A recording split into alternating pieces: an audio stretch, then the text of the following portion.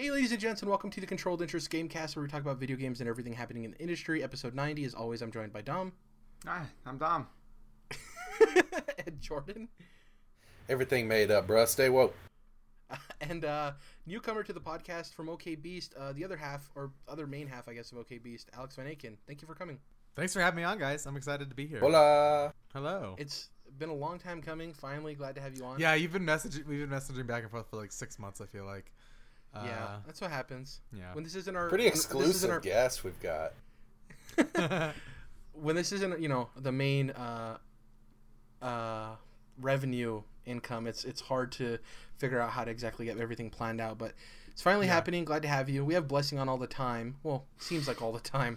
So I'm glad to have his better half. I'm just kidding. So this is a part of the show where we talk about what we've been playing. For me, it's kind of like a broken record, except I have something new to talk about finally, which is good. For the past couple of weeks, for the past couple of weeks, I've been talking about playing Monster Hunter World, which is kind of the same thing in that grind.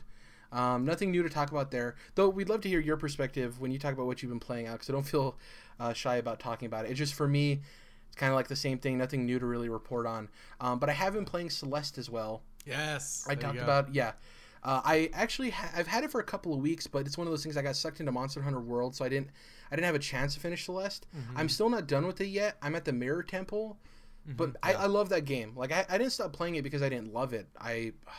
It's probably one of my favorite 2D platformers I've played in quite a while. I just love the mechanics. Mm-hmm. Mirror Temple is probably also the most complex level in the game. It's my least favorite. Yeah. So just push through that, and you'll get to the good stuff again. I'm enjoying it, man. Yeah. I would say the last 10 minutes of that temple are insane. Like what you have to do to get through. It's pretty cool. Yeah. So do you mean to tell us that you haven't beat Wolfenstein 2 yet? You're still letting that linger? That's right on the top of the thing. So once I either finish the Monster Hunter World campaign or I finish Celeste, that enters slot number 2. There you go. Yeah. My eyes can't roll hard enough. Monster Hunter World is so addictive, man. It's such a good game. But going back to Celeste, I'm a sucker for very difficult games, Alex. Like, I loved Cuphead. I love Dark Souls. Awesome, yeah. I just love very difficult games. So, like, for Celeste, I know a lot of people, the difficulty is one of the things that either pushes people away or brings them in super hard. Mm-hmm. And for me, it's bringing me in super hard. A lot of 2D purists, 2D platformer purists, will say that, like, you need to use a D-pad on a 2D platformer. Yeah. I'm not of that mind, personally. I didn't use it. Yeah. And for this game, it's kind of hard on the Switch, I think, because I don't think the D-pad for the Switch is necessarily great, because it isn't one piece. It isn't one D-pad, which I prefer. Like Even on the Pro Controller, I couldn't use the D-pad. Yeah, especially for the specific movements, because a lot of times you have to move diagonally, so it's like that doesn't really work out too well. Yeah. I love the characters. I love the fact that it's 16-bit style art, but the animations at the top when you have dialogue are really cool and really well done. I think the aesthetic of them is really pretty. Yes, I don't want to talk too much about Celeste because it's not a very long game, and I want to talk about it in full once I finished it. The other game I've been playing is PUBG 2, which is like same old, same old. Yeah. It's funny when you have you're probably the same way, Alex. Like, if you have a crew you run with, you're more likely to succeed, obviously. So I have a crew of like 4 to 5 guys that we play nonstop, and I say 95% of the time we always finish top 10. Mm-hmm. We have a pretty solid group, and we win quite often. And one of the other days, a buddy who we don't normally play with joined the party, and he played with us, and we won. He's like, "Oh, that's awesome! This is my second chicken dinner ever." And we were like, "What?" Because like we win probably at least once a day, at the very least. So that's it's like to hear somebody with my guy. Yeah, to hear somebody that like has played since the launch in December till now and only had 1 win. I'm like, that's insane. Mm-hmm. Like, if I didn't win that often, I don't know if I'd keep playing it. It's just very weird. I went a lot less on PC. I think Xbox, for whatever reason, like, I don't know. I think a lot of people do better on Xbox. I think it's just like what you're used to. And so I have one guy named my friend Josh. Pretty much we probably win 2 out of the 3 games we play. But then I've got other friends that will remain unnamed, so I don't hurt their feelings, that I don't think I've ever won a game with, and we probably played 40 hours with them. So It's so sweet of you guys to, be helping out these plebs out there. Well, it's funny because it's different experiences. So, like, the guys I play with that we constantly win, it's more of like a win or bust kind of mentality. Like, if we don't win or at least come in the top, 3, it's kind of a failure. Yeah. But, like Alex said, if you play with the people that aren't as skilled or, you don't win as often with, when you do reach those incremental steps, it feels so good to be like, oh, we moved up, Mm-hmm. PUBG's weird too because it is a game like if you're really, really good, you can kind of carry your team, but at that point it's like they might just end up getting killed and they may weigh you down. So it's like, do you really want to protect your teammates who aren't as good because you're kind of better off without him? It's a very weird game. Die and take their 4x scope they have. Exactly. Oh, give me those energy drinks and painkillers. Yeah. So Dom, PUBG, how you doing? You doing all right, Dom? Me? Yeah, he's still seeming because I haven't gone back to Wolfenstein 2 yet, which I need to, but it looks angry. So that's pretty much it for me. Who wants to hop up next and let us know what you guys have been playing? I've been playing Persona. Persona 5? Persona 4 Golden. Oh, wow. Oh, yeah. You have it on you've been playing it through Vita, right? Fuck, yeah. The Vita. It's still pretty good. It's still good. That's about all I'll add. We've talked about it before, but it's not my thing, or I wouldn't have thought it was before I started, but it's not my thing. It's become my thing unexpectedly. Although I kind of hit a wall here on one boss, but I'm just going to rethink, re-strategize, maybe go back to theater class or drama class, whatever it's called, and do some of that school stuff, and then come back and try later. It's kind of the nice thing about it. You can just kind of go do some other stuff. And come back, yeah. But that's it.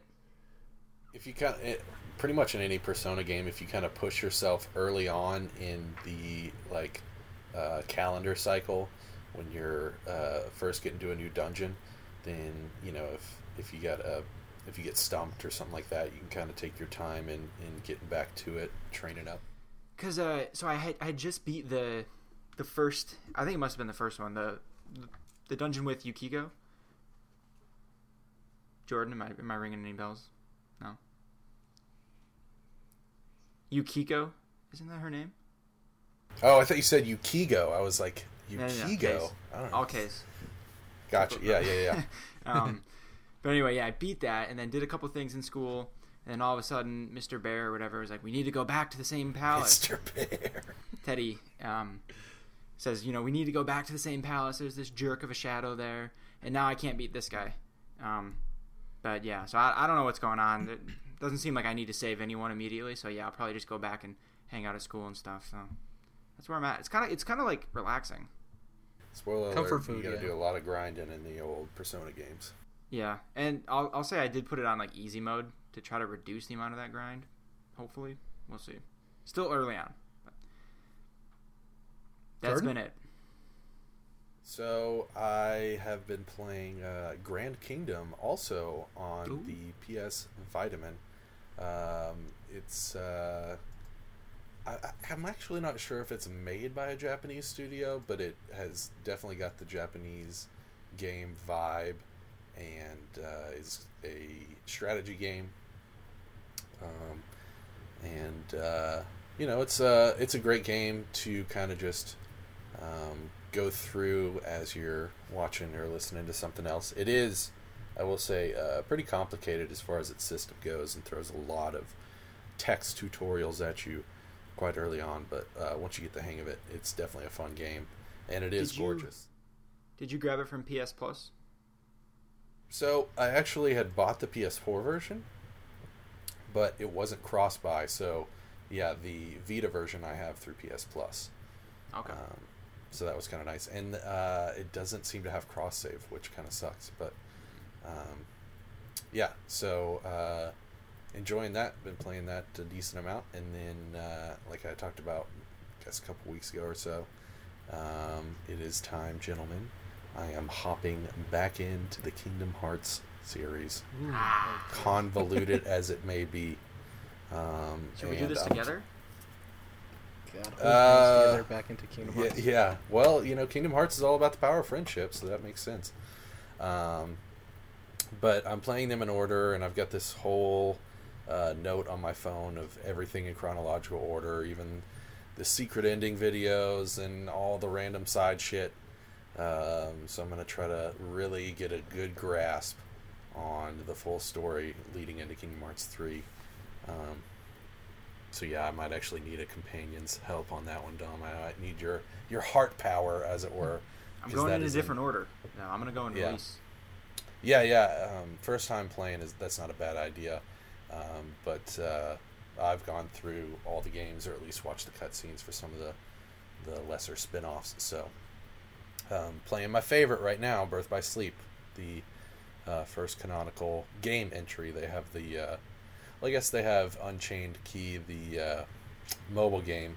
Not a ton of story there, but they have the back cover CG movie, which is pretty cool, before Birth by Sleep. So anyways, went through that stuff, got that story, and then now I'm playing Birth by Sleep. So I've talked about this game before, but yeah, it's my favorite Kingdom Hearts game. It's my favorite portable game I've ever played, back when it was on PSP. Now on PS4, it's running at 4K 60, and I have never seen a PSP game look so good, even through emulation on a high-powered computer. I mean, it looks crispy for a PSP game. I'm excited to see the GBA one on PS4. Well, that they did a PS2 remake of that, like a full 3D remake. Oh. And yeah, actually with Chain of Memories, I think it's one of the few that is just cutscenes, if I'm correct. I would love to see like the polygonal Maddens that were on PSP up-res to like 4K, dude. Like on a PS4 or something. That'd be hilarious. The sports games, that's actually back when I was playing sports games. Madden and NCAA didn't look that bad on PSP. Yeah, I don't think they translate as well, those like a Kingdom Hearts, to like up-resing to 4K, yeah. Yeah, absolutely. You could emulate that stuff and get it going pretty well, see what that looks like if you wanted to. Because those fucking remasters are never coming. But anyways, yeah, that and a couple show shout-outs real quick. Started watching McMafia, which is a cool family crime drama. And then I mentioned Star Wars Rebels, I think, last week. And, man, ever since it's come back, they do 2 episodes at a time. Have been for this whole season. Yeah, so it's been 4 episodes total so far, and it has been quite insane. So the series itself finishes up next week, and I'm very excited to see where they go. A lot of emotion in these last few episodes. A lot of crazy shit going on. So far, super good. I would love to join you guys in Kingdom Hearts, but they never released that collection for Xbox, so that's cool. Yeah. Gotta get that PS4. Alex, what have you been playing lately? I've been playing. So there's been a lot of games that came out this week that I wanted to start playing. I just haven't really had the time to. I downloaded a game called Into the Breach and kind of dove into the first level a little bit. It's from the makers of FTL, Faster Than Light. Okay, yeah, I think I've heard of this. Mm-hmm. Yeah, and you're controlling a group of mechs, and you kind of drop down from space, and you're fighting these like kaiju alien monsters that are trying to go after like the remaining power sources on Earth, and so your job is to destroy these kaiju and to protect these resources. But you kind of have to it's like tile-based, grid-based combat, so you have to manage where you're like attacking to make sure you don't take out your power and stuff. But it's really cool. Like if you fail, you can actually go back in time and kind of start again on a separate timeline with a new pilot. Yeah, it's pretty cool. Is that a strategy game? Yeah, very much. And similarly to their first game, it's really, really difficult. And so there's a lot of like restarting the game and trying again. And then I've also been playing a lot of Rainbow Six Siege. That's a game I picked up a month or 2 ago. I've always been like a FPS guy, but I've kind of been bored of recent releases, and except for Overwatch. But yeah, Rainbow Six Siege is kind of mostly friends were just talking about it, and they wouldn't stop talking about it. So I finally checked it out, and man, it's so good. It's if you like tactical gameplay, it's right up there. Everyone gets like 1 life, and so once you die in the match, you're useless to your team. So it's very methodical, very slow, and yeah, it's based on its rule set. Like a lot of great moments come out of it. But yeah, it's kind of like, it's really cheesy to say, but it's a lot like chess. So like you really don't understand the. I feel like I didn't understand the game until I got into the real nitty gritty, the real minutia of it, and then you start realizing, oh, this person, if they're on this team, they totally like negate the effects of this guy, and so it's a lot of like tactical choices in your classes and like your team comp, as well as just like being really slow and methodical in the game. So it's really fun. Sounds like some tactical espionage action. Yes, and I'm playing it on a PC, so really fun there. Oh, you're on PC. That's hard.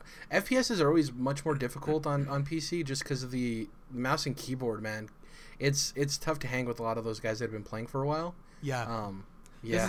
Because it's so slow, it does help. Like, this is my first FPS I've ever played on a PC, or in probably 15 years.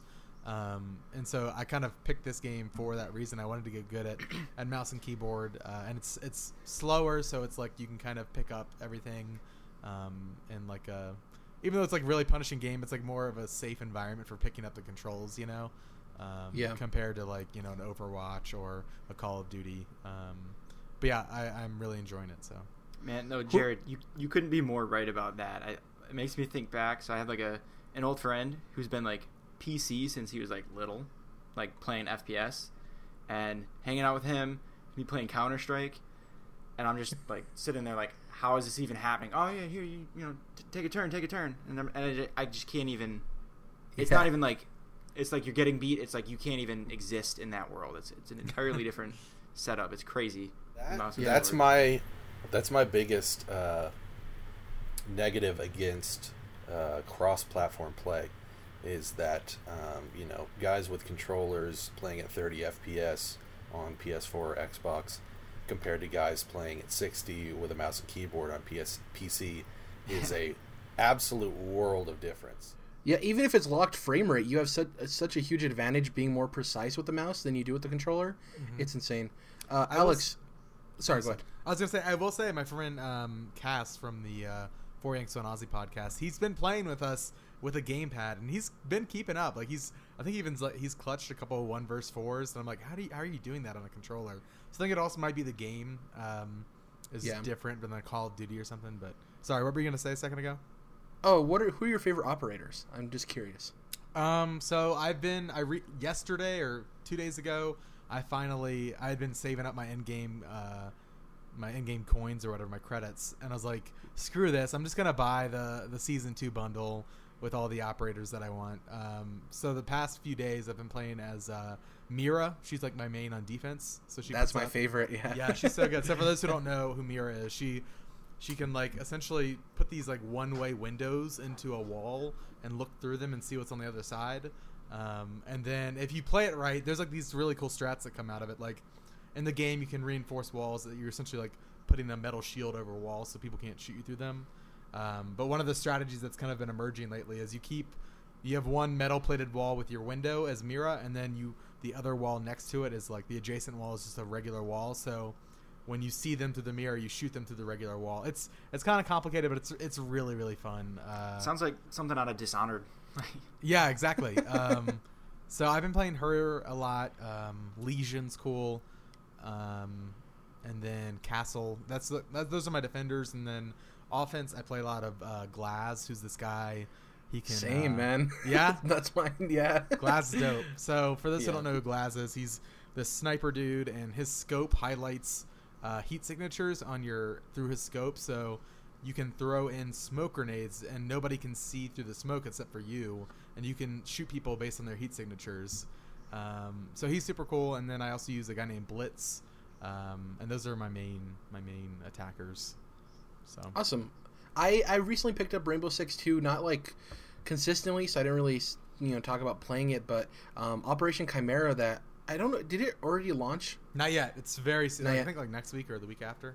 And it also has the Outbreak mode, right? Which is like the zombies mode or something like that. It's almost like a Left 4 Dead campaign. It's way more I feel like involved than like a Call of Duty Zombies or something.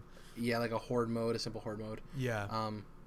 Anything else you played besides that, or is that the whole shebang? Besides PUBG, that's pretty much it. There's a lot of games I didn't get to this week that I wanted to. I've just been busy wrapping up some stuff in my personal life. But Last of Us Left Behind, I've been playing through. I'm like almost done with that. It's so good. I beat the game for the first time last week, so I wanted to hit up the DLC. Are you okay? I'm okay. Yeah, I'm good. It was very, very good. I feel like I can't say anything on that game that hasn't been said 1,000 times. It definitely lived up to the expectation, for sure. That's good. Yeah. So. Man, playing through Last of Us for the first time last week. That's crazy, man. That's I have a whole. I tried to play it back in 2013, and it just didn't happen logistically. I got screwed over several times, and I was just like, I'm done. I essentially bought used PS3 to play that game specifically. Went to Redbox a couple times. Every time I went to Redbox to get the game, it was a blank CD. Somebody had taken the real game out. Oh. And then by the time I finally got a copy and started it up, the used PS3 I bought died. And I was like, well, I'm not meant to play this game. And then so I finally played it last week. So. I really enjoyed the multiplayer in the game. I don't know if it's lively anymore, obviously. Maybe. Mm-hmm. But that's one of the things PS4. I'm excited for with part 2 is obviously the campaign and everything that comes with that. But also to see what they do new with the multiplayer, because it was a surprising hook for a lot of people. You know, a lot of people jumped into Last of Us to play the single-player campaign because they heard so much about it. And then you jump into the multiplayer and it's different, you know? It has its issues and stuff, but it's very stressful, which I like. It's reminiscent of Gears of War to me. Yeah, very much so. Yeah, I see the comparisons there. I think that's pretty much it for everything we've been playing. Let's hop into the news. Got a couple of quick stories here. Vanquish 2. This is a rumor that it's going to be coming to Xbox One as an exclusive, which is strange. You know, Vanquish is an action game from Platinum Games, which makes this rumor even more odd because if you remember, Platinum was working on Scalebound. Scalebound was canceled. Yep. So for them to have another deal in place with Platinum would be very strange. The funny thing about this rumor is it doesn't have a whole lot of legs. Like, we didn't see, like, Eurogamer and a lot of other places come out and say, like, oh, this, you know, we've heard these things too. This came by way of Marcus Sellers, who's an industry insider, self-described, quote-unquote. But he's been fairly accurate with a lot of his leaks as of late. So there's not a whole lot for this to stand on. Have any of you at all played the first Vanquish? Nope. Yeah? Yeah, Vanquish is really cool. I would say the story and the voice acting is pretty garbage, but the gameplay itself, as with many Platinum games, is very solid. It's a really fast-paced third-person shooter. The biggest mechanic is where you can slide around on your legs. You drop down and slide, and that changes up the combat quite a bit from a regular old third-person shooter. I didn't finish it, but I definitely enjoyed it, and one of those games that I would definitely be happy to see a sequel for, because it is an underrated game. It didn't get enough love back in the day. Glad to see that they had the PC port, and usually that's a pretty good indicator that, you know, more stuff might be coming. Yeah, it's interesting with Platinum because they already have Bayonetta, which is, for all intents and purposes, exclusive to Nintendo. And if this comes true, that means Vanquish is kind of going to be Xbox's thing with Platinum. Is there a series that's exclusive to Sony that Platinum does? Nier, yeah. They're in a very odd predicament then if this happens, because then they're going to have like a franchise exclusive with the three bigs, which is super interesting. Like I said, there's not a whole lot of weight there, but the Vanquish PC port does give an indication of maybe something's in the works. The second story here is a game announcement that we had this week. It's a game called Mutant Year Zero Road to Eden. It features a Dawn of the Rise of the Techno Awards. Exactly, yeah. So it's an XCOM-like strategy game. It launched with a cinematic trailer that features a characters kind of roaming through this wasteland. A couple of anthropomorphic animals, that being a duck and a boar, and the other one being a human that you later find out through the trailer is a mutant that kind of can turn its skin into stone. I have liked XCOM, like from a distance. I've watched people play it and stuff. I've never dove in. I own XCOM 2. I started it up, and I like the gameplay of it, but for some reason I got pulled away. Are you guys interested in this game at all? Like, does this bring, like, are you guys into strategy games, or does the aesthetic alone and the story kind of make you want to try it out at least? Yeah, that the latter there, the cinematic piece is really, really damn cool. Like, it looks spectacular. Never really been into strategy games except like Fire Emblem. But yeah, this like just that cinematic, like the story and those characters look really cool. So I'm game if this comes around or when it comes around. It's always weird to see like an anthropomorphic duck because I think everybody's mind gets drawn to Howard the Duck and that movie that came out, the Marvel movie that from like I think the 80s. It's just really odd. For those of you who didn't see the trailer, there's a part in it when they're rummaging through this like abandoned diner and the duck finds an old can of like canned ham and he looks at it and he looks over to the pig. And they kind of lock eyes, and the pig looks at the can, and they just kind of just nod their heads in disagreement. It's really funny. There's hilarious. Even a part after that where the pig finds a mirror in some like styrofoam packing peanuts, and he lifts it up and he looks at himself, and then he like moves his nose to be able to see like his eyes and stuff because obviously he has a huge snout, and it pops back up in his face, and he kind of gets agitated and like throws the mirror. It's cool because they conveyed so much character and they made the world seem really interesting. I mean, when you have an anthropomorphic animal that looks like that, it kind of just immediately draws interest.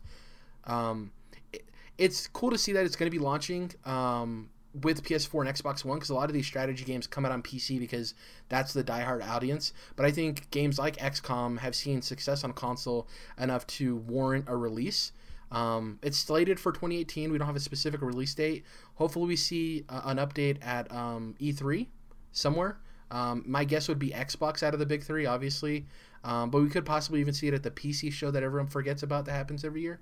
Yeah. Yeah. So stay tuned for that. Looks like a very interesting game. Yeah, that's awesome. Yeah. The third bit of news here, I'm interested to get your take, Alex, because you said you've kind of gone bored with FPSs over the last couple of years. The new Battlefield, the one that's set to release in 2018, we initially had rumors that it was going to be Bad Company 3. That struck up a lot of conversation as to what that means for the Battlefield franchise. But there's a new report now by way of IGN that it's reportedly set in World War II, so it's advancing from Battlefield 1 taking place in the First World War, and it's going to be called Battlefield 5, but obviously with the Roman numeral V. What do you think about this? Does it strike your interest that they're also going back to World War II like Call of Duty did, Alex? Does that do anything for you? Yeah, I'm a big Battlefield fan, and I got into Battlefield 1 for a few months actually, and I had a blast with it. Mostly just because not necessarily the game, but it was just kind of like a bunch of old high school friends, and we all kind of reunited for the game. So that was a lot of fun. So I have some fun memories with that. I'm excited for Battlefield 5. I think it's funny like Battlefield 1 was such like a flub as far as like a name goes. So I'm curious like if Battlefield 5 will pick up where Battlefield 1 left off, or if it's a totally different campaign and totally different characters, just with, I guess that World War 1 set. But yeah, I'm excited. I like World War 1 and World War 2 shooters a lot. So I'm stoked. Do you think they do like season pass or stick with the Battlefront microtransaction type stuff? Well, they do a premium pass for Battlefield. So it is a season pass. Yep. I would assume they would move as far away from the model for Battlefront 2 as possible, especially with Battlefield, because that's their big seller. Going to the whole thing about the naming convention, Alex, in the report it actually states that internally it was known as Battlefield 2, following the naming convention of the previous Battlefield, but I guess now the rumors suggest that they changed it to Battlefield 5. So yeah, why would they ever do Battlefield 1? I don't get it. Yeah, like a so soft bad. reboot. It'd be really cool if this is still Bad Company 3. Yeah, just under a different name. Or just set in World War II. I think that could be really cool if they decided to not just do a regular World War II game, but kind of a special ops type deal. Yeah. Yeah. And I think, if this would have came out last year, there would have been a real tough competition there with obviously Call of Duty being in World War II. But everyone can assume that this year's entry in the Call of Duty series is going to be Black Ops 4, which kind of takes a partially future, partially past approach. So I think they'll be different enough there that they won't step on each other's toes a whole lot. Obviously, there will be some cross there because they're both shooters. Do you think this releases the normal time that Battlefield games release? They usually come out in October. We have Red Dead Redemption 2 coming out then. Do you think they're just like, it's Battlefield, that doesn't have, we don't have to worry about Red Dead taking any of our sales? I think we'll see it like October 11th. Like, I'm just on that date out of my ass. Just like early October or early November. But I think I could see them doing early October. I feel like that's more realistic. It's going to be a very interesting fall to see where everything lines out, especially with, Battlefield doesn't come out every year, and obviously it comes out the year now that Red Dead does, which they couldn't have planned that because they don't know, and obviously Red Dead's been delayed twice already. It's just very interesting to see where they decide, because it is a big enough of a franchise that it will lose sales to Red Dead, but they can still do fine.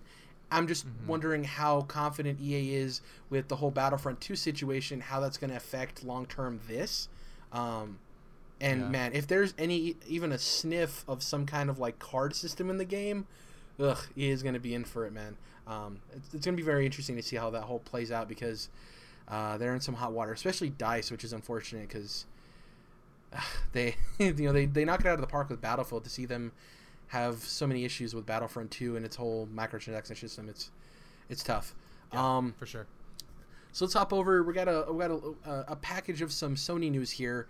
We're getting close to the first birthday of Horizon Zero Dawn. I believe it released today in March, right? It was in March or was it February? It was the week before Zelda. So was it February? Yeah, I think it was February 20. Last year was a leap year, I think. So it was. I think it was like 29 in certain areas, and then March 1st. Okay. So it was reported on the PlayStation blog that it passed 7.6 million sales, which broke a record for a first-party new IP, which is huge. Obviously, the game was a success. It didn't necessarily clean up in Game Awards towards the end of last year with the likes of Zelda and Mario, but it did clean up at DICE pretty well. It did get a favorable amount of awards. What do you guys think? Alex, before the show, you said you had played it a little bit. Jordan and Dom, I know both of you have played an extensive amount of this game. Are you impressed by 7.6 million sales, or is the quality of that game like, oh yeah, that's what it deserves because it's such a fascinating game? Yeah? Yeah, it deserves it for sure. What was Uncharted 4 at? Like, it passed like 10 million, I think, maybe 12, but it was also a pack-in game. Which probably helped it out quite a bit. So, and it's also a sequel, so that kind of lets Horizon Zero Dawn get some of these accolades. Yeah, exactly, a long-running sequel at that. So yeah, the fact that Horizon is almost at that same pace as a brand new IP is it's impressive. But it's such a good game that it doesn't surprise me that much either. So it's great to see the experiment by Guerrilla pay off too, because they were known for Killzone and they tried something new, and PlayStation allowed them to do so, and they knocked it out of the park, which is fantastic. It's just whenever any game sells upwards of 7.6 million copies, it's insane. Speaking of a game that might do that, and another first-party game, we got the release finally of Quantic Dream's upcoming Detroit Become Human. Yes, I'm it's so not excited. going to sell that much, man. Yeah, May 25th, a month after God of War. So we're getting back-to-back months of PS4 exclusives. And this is interesting. We've talked about previously on the show all of the issues surrounding Quantic Dream and the workplace harassment that has supposedly gone on. There were some weird conspiracy theories that they were initially going to announce the release date a while back, but because of all the controversy, they kind of wanted to distance themselves from it. Yeah. Also, we've had a recent report that PlayStation has readjusted a lot of their people at the top level to focus on first-party games. What do you guys think about Detroit Become Human? We can have a little bit of discussion. Like, do you guys think it's going to succeed? Is this a solid release date for it? I just want to hear all of you guys' thoughts on this news today. I think May is a great release date for it. I'm trying to think of. I feel like we don't have much. I feel like we don't know about much that's releasing in that month. So I could see that, and they're giving God of War a month to breathe, because there were some tweets that Quantic Dream kept tweeting in early February. I think they're like, no, our game's still coming out in Q1, and even though we didn't hear anything about it, and so it's funny that it's like the end of Q2 that it's actually coming out. But this is to your probably... point real quick, Alex. Just to clarify, in May, so far what we have confirmed for May is Donkey Kong Tropical Freeze port on May 4th. Mega Man Legacy, Dark Souls Remastered comes out the same day as Detroit Become Human. Eat everybody's Human. lunch. Mega Man Legacy Collection 1 and 2 comes out May 22nd on the Switch. So 2 Switch exclusives. Or releases, and then Dark Souls Remastered is its only competition really in May. Yeah. A re-release, obviously. Yeah, so I'm really stoked for Detroit. It's probably my top 2 most anticipated games for PlayStation this year. Top 3 for sure. So I'm excited for it. The Quantic Dream reports were definitely troublesome. I'm curious, if any of those, ideologies leaked into the game at all. Like, you never know, like, how the philosophies of, like, the creative directors and stuff affect, like, the game itself. So I'm curious to see how that works out. But yeah, I'm excited for the game as it is right now. The worst part about that too is it's one of those where we're almost certainly never really going to know what exactly was going on over there, to what extent, and who is most responsible and stuff, and who ignored it and should have done more to all that weird stuff that apparently was going on there. So it's kind of a tough thing when you're like, well, maybe I don't want to support them, but it's like, is that fair? It's such a tough where I kind of come down, and it depends on the studio and the game, right? A lot of the time I come down on the thought, like, a ton of, and this is probably me just justifying it so I don't feel bad as a consumer. But I do think about, like, you know, there are dozens and dozens of people that work on these games, and they all definitely have different ideologies, and it's unfortunate that the crappy opinions and beliefs of, like, their leaders taint the game that they've, like, poured their blood, sweat, and tears into. And it sucks that if they happen to taint it. We still don't know if that is the case. Yeah. It's definitely that's the other thing. You could have had one peeved off employee who was fired make this report or something too. I doubt it because it was so specific and weird, but yeah.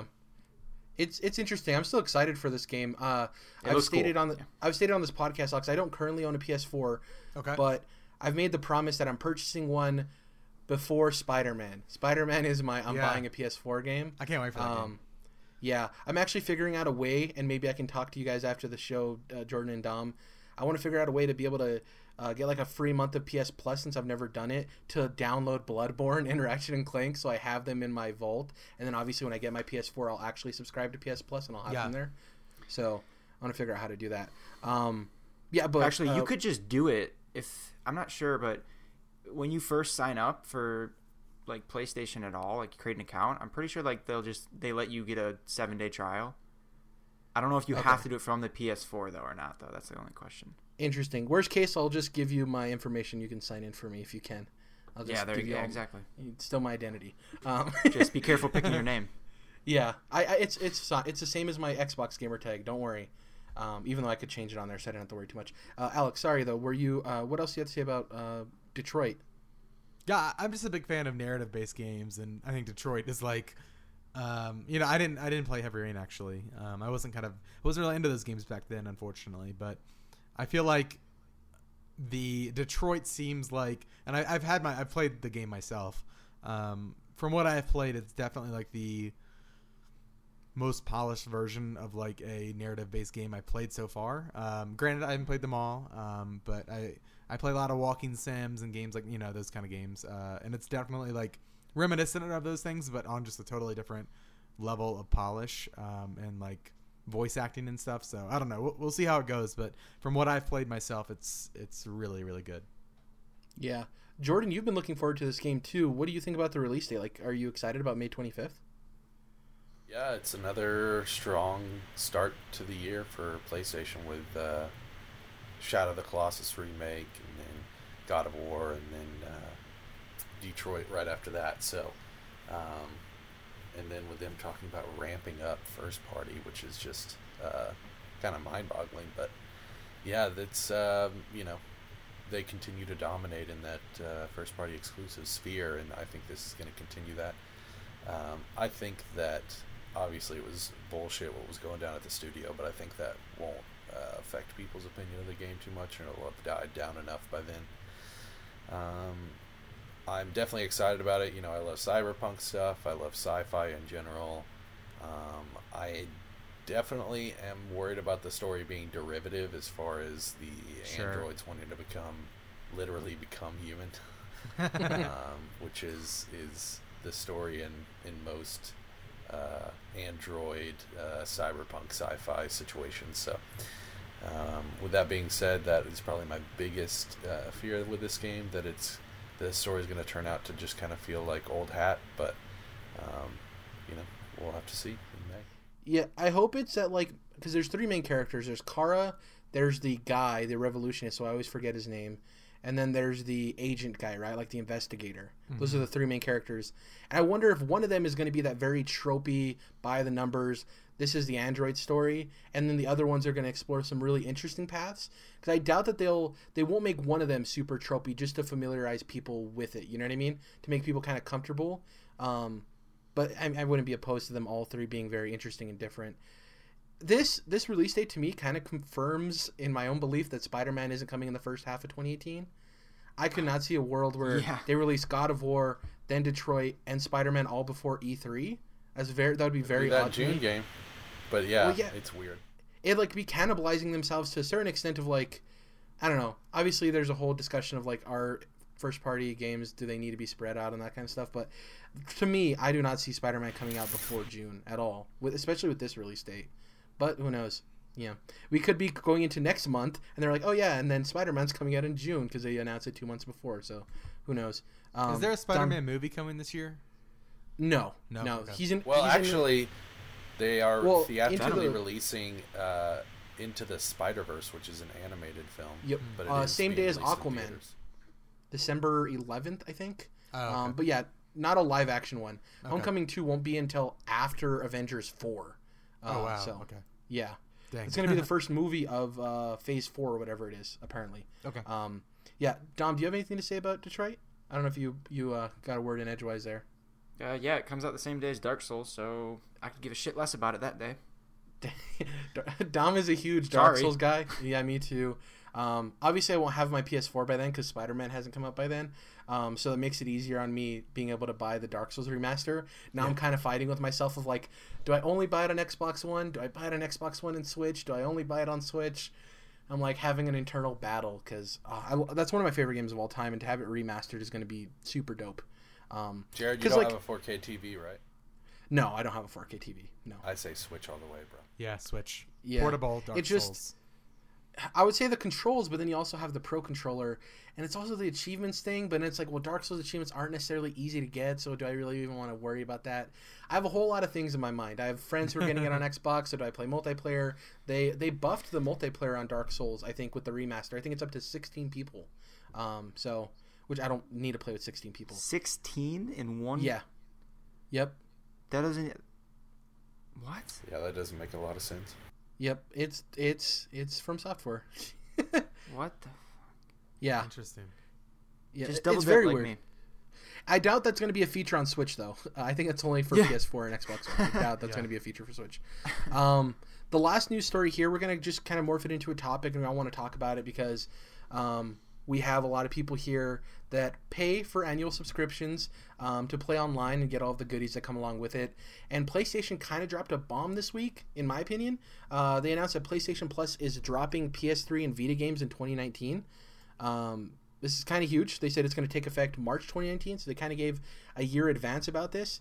If you're not familiar with PS Plus, you every month you get 2 PlayStation 4 games, 2 PlayStation 3 games, and 2 Vita games. Some of them are cross-buy, cross-buy.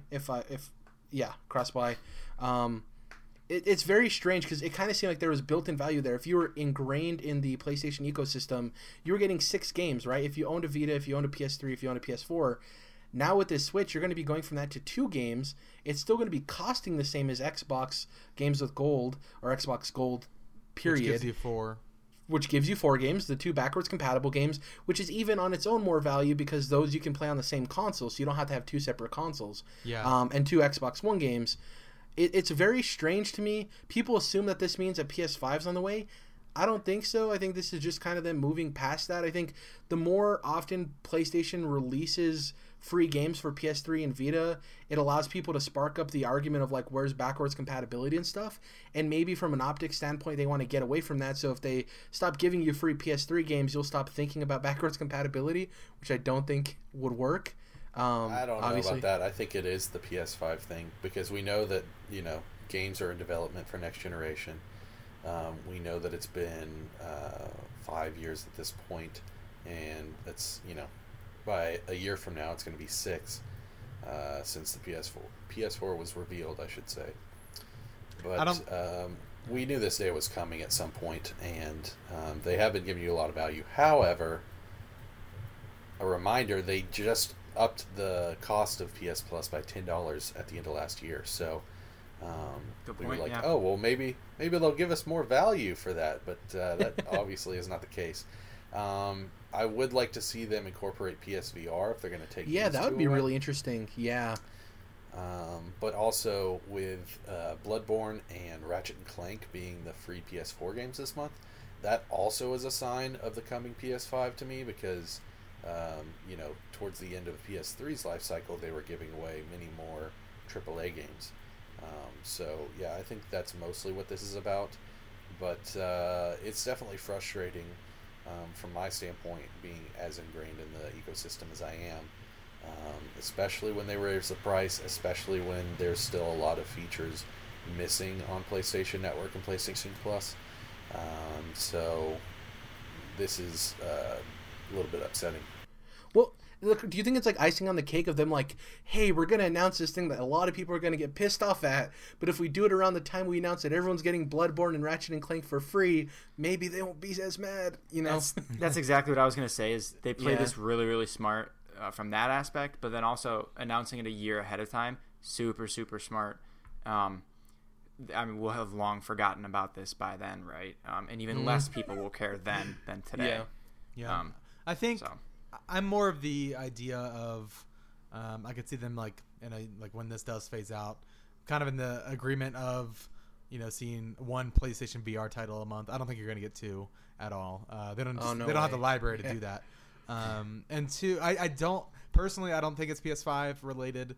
I'm of the opinion that I've been talking about this behind the scenes with Blessing a lot lately, that we both think that PS5 is like late 2020, early 2021.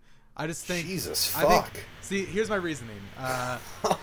We are in this weird transition. So, one, they put so much R&D into this generation. They've got PS4, they've got PS4 Pro. You can count the PS Slim or whatever if you want.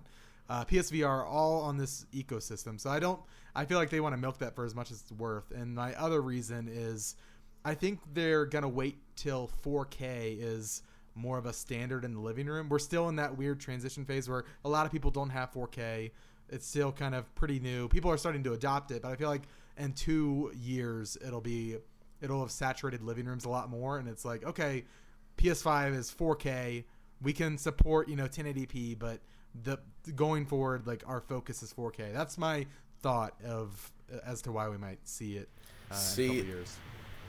I disagree, because I think for one, if they discontinue the other two platforms on PS Plus in March of next year, I think you could see them unveiling the PS5 right around that time. And so it's like, we're taking away the old ones, fall. But later on this fall, you're going to be able to have free PS5 games, even if they are like little indie ones. Sure.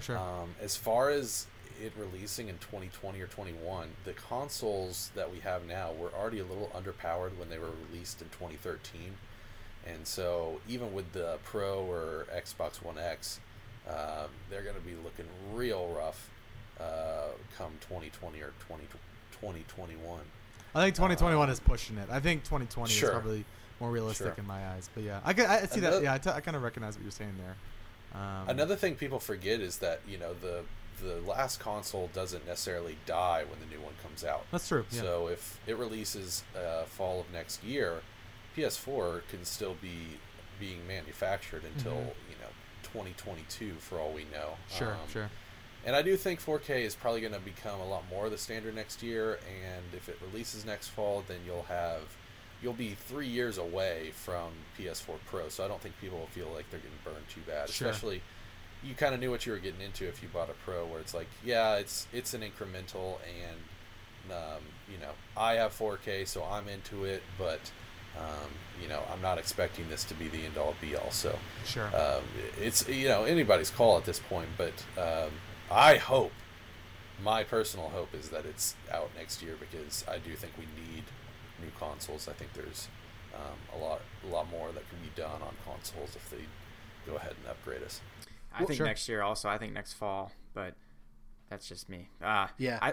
To the original point, though, or to the original story, I don't think this is them dropping PS3 and Vita from the Plus lineup is a big deal, even in the slightest. I think there might be a couple people out there that are like, what the heck, man? But just like when they increase the price for PS Plus by $10 or whatever, it might be a story for a day or two, but it's just, I don't think there's any lasting negative effect on them.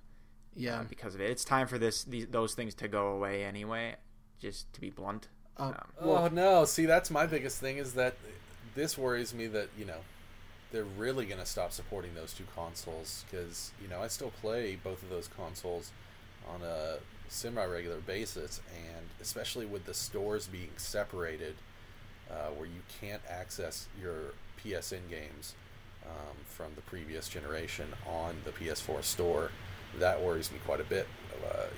Having purchased so many and downloaded so many through PS Plus, hopefully the PS5 will alleviate that and we'll just get access to every generation.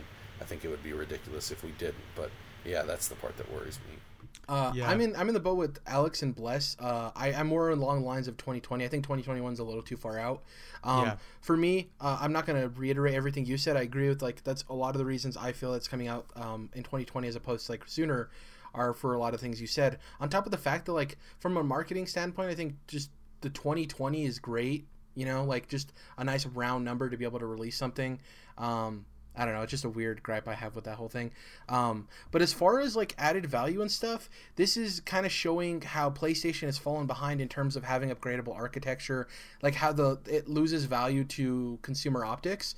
Because we previously stated, you get 4 games on Xbox that all 4 of those play on your Xbox One.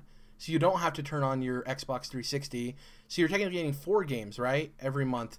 And obviously the value changes there. But moving forward, when the next Xbox is announced, we don't really have to worry about seeing them discontinue giving us Xbox 360 games because they already have that system in place. So right there is added value because we don't have to hear Xbox give a statement a year early of they're dropping the games because it's not an issue for them. And like you said, Dom, it's true. People are going to be mad about this for a while and they might forget. But it'll always bring up in conversations of especially when the new consoles launch in terms of value, that's added value for Xbox right off the bat. When you're going to have to be buying into the subscription services and stuff. So it's very interesting. It also makes it look more odd considering we're entering a time where Nintendo's going to have a paid subscription for, I believe it's $20 a month, and they're going to be giving 1 game. So it's you're almost paying 3 times as much. Where PlayStation is $60 a year. So it's you're paying 3 times as much for. It's very strange. I understand why they're doing it. I really can't see a world where PS5 comes out next year. I think it's just too soon, but I could be wrong. It seems way too soon for the next 6-year life cycle. Yeah, it's just I agree with Alex on these mid-tier upgrades and them. 4K isn't that consumer friendly and everyone doesn't have it. And it's kind of one of those things where you're damned if you do, damned if you don't. You mentioned when they came out in 2013, they were already underpowered as consoles are they're often going to be in comparison to PC. Do they wait to get to a point where they can kind of have even more powerful consoles that match it? They're never going to really be on par. They're always going to be behind, So it's at what point do they decide just to screw it? Let's jump up in power. So yeah, I could see 2019. Nice. I could see 2020. Who knows? It'd be nice if these next consoles were modular, where you can just make it super simple. So you want to upgrade the hard drive, you literally just hit an eject button while your system's turned off and slide the new one in. If you want a better video card, sound card, what the fuck ever, you just pop a button and the card slides out and you slide a new one in. I think that'd be really fucking cool. Yeah. I think we'd be more likely to see that from Xbox than PlayStation if either of them were to do that. Yeah. It's interesting. We're in this weird gray area where we don't know because there's not a huge pattern, so it's what do we expect? So in spring of 2020, the Nintendo Switch will be 3 years old, and think how goddamn underpowered that shit's gonna look when there's people think about where VR is gonna be and 4K gaming systems and obviously PCs. Switch is just going to look kind of sad at that point. Not that it's a bad console, obviously. It'll probably have a system refresh at that point, I assume. A little bump. Who knows? Who knows how long they're going to do the cycle for that one? Because if imagine if they didn't have another console until 2022, it's going to look like absolute dog shit at that point. So who knows what the next 4 or 5 years could bring as far as gaming technology. I think we could possibly see one that's a little bit more powerful, and I think we could obviously possibly see one that's a little bit cheaper that doesn't have disconnecting Joy-Cons. It's interesting to see what they're going to play. Nintendo recently announced that they're more interested in accessories than they are in a 2.0 at this moment, which is like, yeah, it's a console that's like 1 year old, so I wouldn't assume that they're trying to do, They do love their incremental upgrades, though. Yeah, Nintendo knocks it out of the park. They'll release 17 million different versions of the 3DS just to satiate people. I want if the Pokemon Switch game launches with like a Pokemon themed Switch, that's gonna be beautiful. Or like Pokemon the Switch is never themed. It's only just the Joy-Cons, So yeah, I know. It's not the same. Maybe it will be themed in the future. I live in a world where that could be a possibility, Jordan. Don't break my dreams. Creating your own reality, are you? Yes, that's an episode of Black Mirror. I think that's it for the show. Let's talk about what we're going to be playing next week. I'm on my Monster Hunter World grind. I'm close to the end. Have you finished the campaign for Monster Hunter World, Alex? Oh, no, I sold that game. Oh, okay. Did you not like it? Did it not click with you? So I had fun with it, what I did play. It got to the point where, the sessions were getting so long and not being able to, like, pause my game. Like, I was chasing down, like, I was in, like, a specific hunt, and I was like, crap, I got to run outside, but I've got, like, 3 minutes left in my hunt. What do I do? And it's like, it was just like that kind of, those little things. It was a lifestyle clash. Fucking developers, if I'm not playing online, let me pause my goddamn game. Yes, please. Holy little things shit. like that. Also, it was just like my friends severely outpaced me, and I was like, oh, I got this to play with friends. Yeah. I don't want to grind solo. So I figured I'd get rid of it. So I pre-ordered Ni no Kuni 2 instead. That's much more my alley. Jordan, did you hate Bloodborne then? Because you can't pause in that, can you? Oh my god, dude! It's so fucking stupid because I love it. It's not like you don't pause the game; you just find a way to cheese it. Like you clear out an area and then go hide in a corner where you know you're not going to get attacked. It's like this is pausing the game. It's just a stupid way to do it. And so, apparently, or not apparently, I've actually used the function. Neo has added the ability to pause now. And it's like, why? Why wasn't that just there from the fucking start? Let me pause my game. Keep it out. Bloodborne, you can dashboard though, and it like kind of pauses it. No, I don't know it doesn't. It doesn't? Nope. I thought it paused it. Nope. Okay. Only way to do it is to put your console into sleep mode, and then you can jump right back in. Yeah, I like that. I've never had an issue with that, but it's like a lifestyle clash. It's just I understand. Yeah, there should be able to, if you're not playing online, you should be able to pause it. That's a whole discussion for another day. But I can see why Alex was like, yeah. If you're going to the bathroom, like, you're not just going to be like, oh, well, I guess they're going to kill me. Like, no, you're going to find a spot where you're hiding. It's like, you're just. And it's different with Monster Hunter because you're on a timer a lot of the time. Like, you have, like, X amount of time to get this monster down. And I'm like, well, I need to go. So did I just waste an hour? So that happened to me a couple times, and I was like, I think I'm going to be done. It's fine. I had a lot more fun with the beta than I did with the real game. Where I could just jump into the quest with friends and we were all, equal. I was like, that was fun. But so really, it's not Monster Hunter's fault. It's your friend's fault. I'm just kidding. Pretty much, yeah. Yeah. No, it's my fault. So more Monster Hunter World. I'm going to be finishing Celeste this week. I've been powering through that, having a great time with it. I'm at the Mirror Temple, so I'm assuming that's like chapter 5 or 6, right, Alex? So I have a couple left. Yeah, there's 7 total, I think, 7 or 8. Okay, so I'm pretty close. Yeah. Yeah. So if I finish that, I'll get back to Wolfenstein 2 Dom. I love that game. It's right now on the the next up list. It's sublime, man. Yeah. I've been teetering on whether to get Slay the Spire, which is a game Ian talked about last week on the show, and I've been seeing rumblings about it online from people. It looks very interesting. It's a roguelike mixed with a card game. So that sounds fun. Yeah, I've also been thinking about jumping back into the Elder Scrolls TCG. I really love Elder Scrolls, and I played it for quite a bit. What's TCG? It's a trading card game. Mm-hmm. Yeah, okay. It's like Hearthstone, Legends. MTG. Yeah. Legends. I couldn't remember the name, so Elder Scrolls TCG was my grasp there in the air. Yeah, that's pretty much it. I didn't have a chance to see Annihilation last weekend, Jordan, so I'm actually going to be seeing it this weekend. It's so good.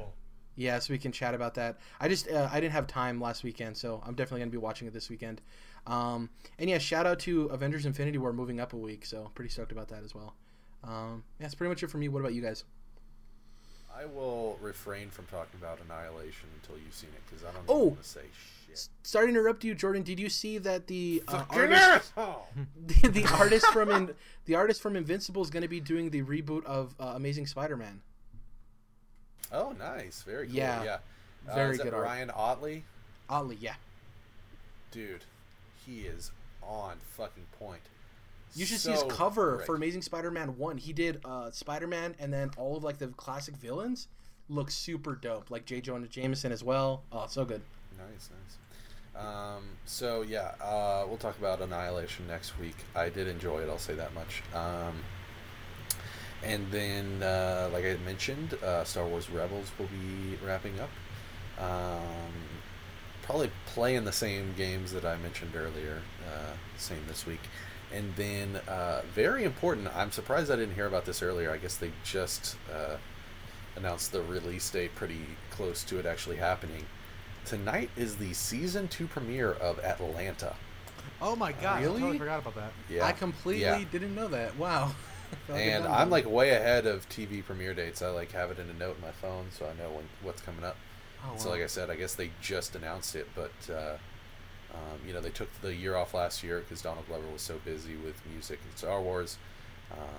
So I love Atlanta. That's what the quote I jumped in with earlier was from, and very excited to see where that show goes in season 2. Mm-hmm. And what about you guys, Dom, Alex? What are you guys gonna be playing? I think I'll finally get around to plugging my PS4 back in. He recently bought a house, Alex, so he's been moving. Yeah. Like, why do you leave it unplugged? You can just leave it plugged in, man. Context, yeah. Even though I still have some work to do down in this basement, as you can see, there's just like bare ceiling tiles missing and stuff. Are you safe? Do you need us? No, I'm good. The master won't come down. No, I'm just kidding. I have a very specific set of skills if you need any help. If I do plug in the old PS4, I'll get back to Call of Duty World War II finally. I still haven't gotten through that campaign. It's like the shortest bit of game that somehow it's been weeks and I haven't finished. Oh, wow. And then I'll at least throw in a round or two of zombies before I ditch that disc, I guess. But just that disc. Yeah, my cheap ass. But welcome to our new weekly show where we throw video game discs out of our window. Ditch the disc. Just ditch it, yeah. See if we can chop somebody. Yeah. Otherwise, I'm gonna keep playing Persona because I'm kind of enjoying it. It's kind of nice. One thing I forgot to mention earlier is I like talking to people in the game, like just all dialogue. The interactions. Yeah, it's kind of like nice. Social links. The social stuff is really kind of very well done, which is especially weird considering it's a Japanese game that I mean, correct me if I'm wrong. I assume it was localized to English, right? So it's kind of impressive that it's grabbing me like that, especially me, someone who's not been. I don't think I've ever watched a single anime or anything like that. Yeah. So it kind of shocks me that I just like talking to the characters and just hanging out and going to drama class and whatever else. So I'm gonna keep it that. It's kind of nice. Persona 4 actually has 2 animes, one based off the original game and one based off of Golden. So there you go. And a dancing game, so you can get into that too. Yeah. Alex, what about you?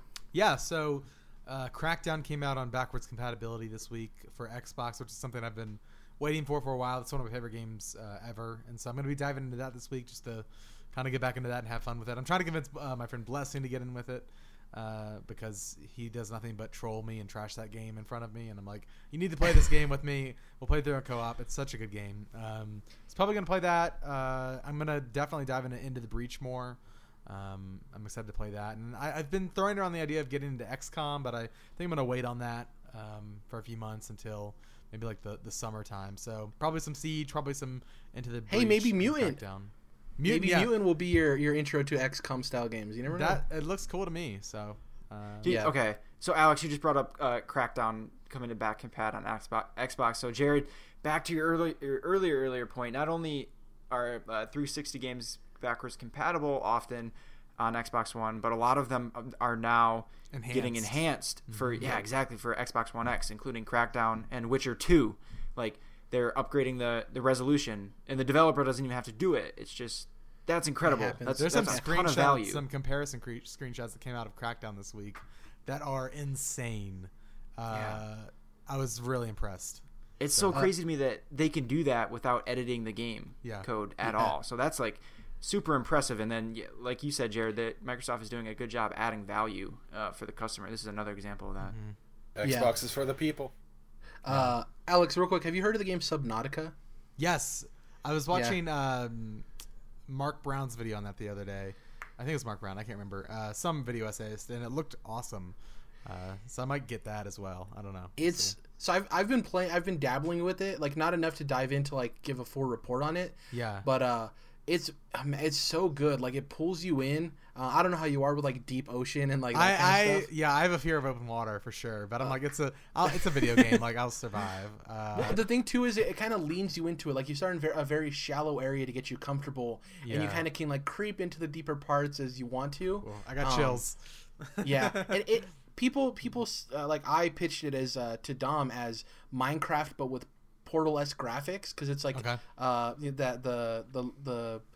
gathering loop and all that stuff. But there is an interesting narrative in the game that I don't want to spoil for anybody, but it does get you very intrigued as to what exactly is going on this planet. So No Man's Ocean. If you get a chance, not sure. Quite. Is that game co-op or is it just single player? It's single player, unfortunately. That was the first thing when I saw it. I was like, man, this would be cool to just explore with a friend. But it's in early access. I think it released fully on PC, but I think it's still in early access on console. I think it's one of those things that they just want to focus on making a polished game, and then they'll worry about the multiplayer stuff later. Yeah. It looked just gorgeous, really man. Yeah. I've been wanting to. Jared, I'm going to need a full report for Subnautica on my desk by Monday. Yeah. Yeah, I think I'm going to need a full report on Wolfenstein 2. Oh, Jesus, all right. Shit, Jared's got some homework. Yeah. Thank you for joining us, Alex. If people don't know, where can they find you on the internet? They can find me on okbeast.com. I host a podcast over there called Pixel Pulse Radio, which is a similar show to this in many ways. So if you like this, maybe check that out. And then I do video essays and other stuff over at youtube.com/okbeast. We passed 1,000 subscribers today, so that was pretty cool. Ooh.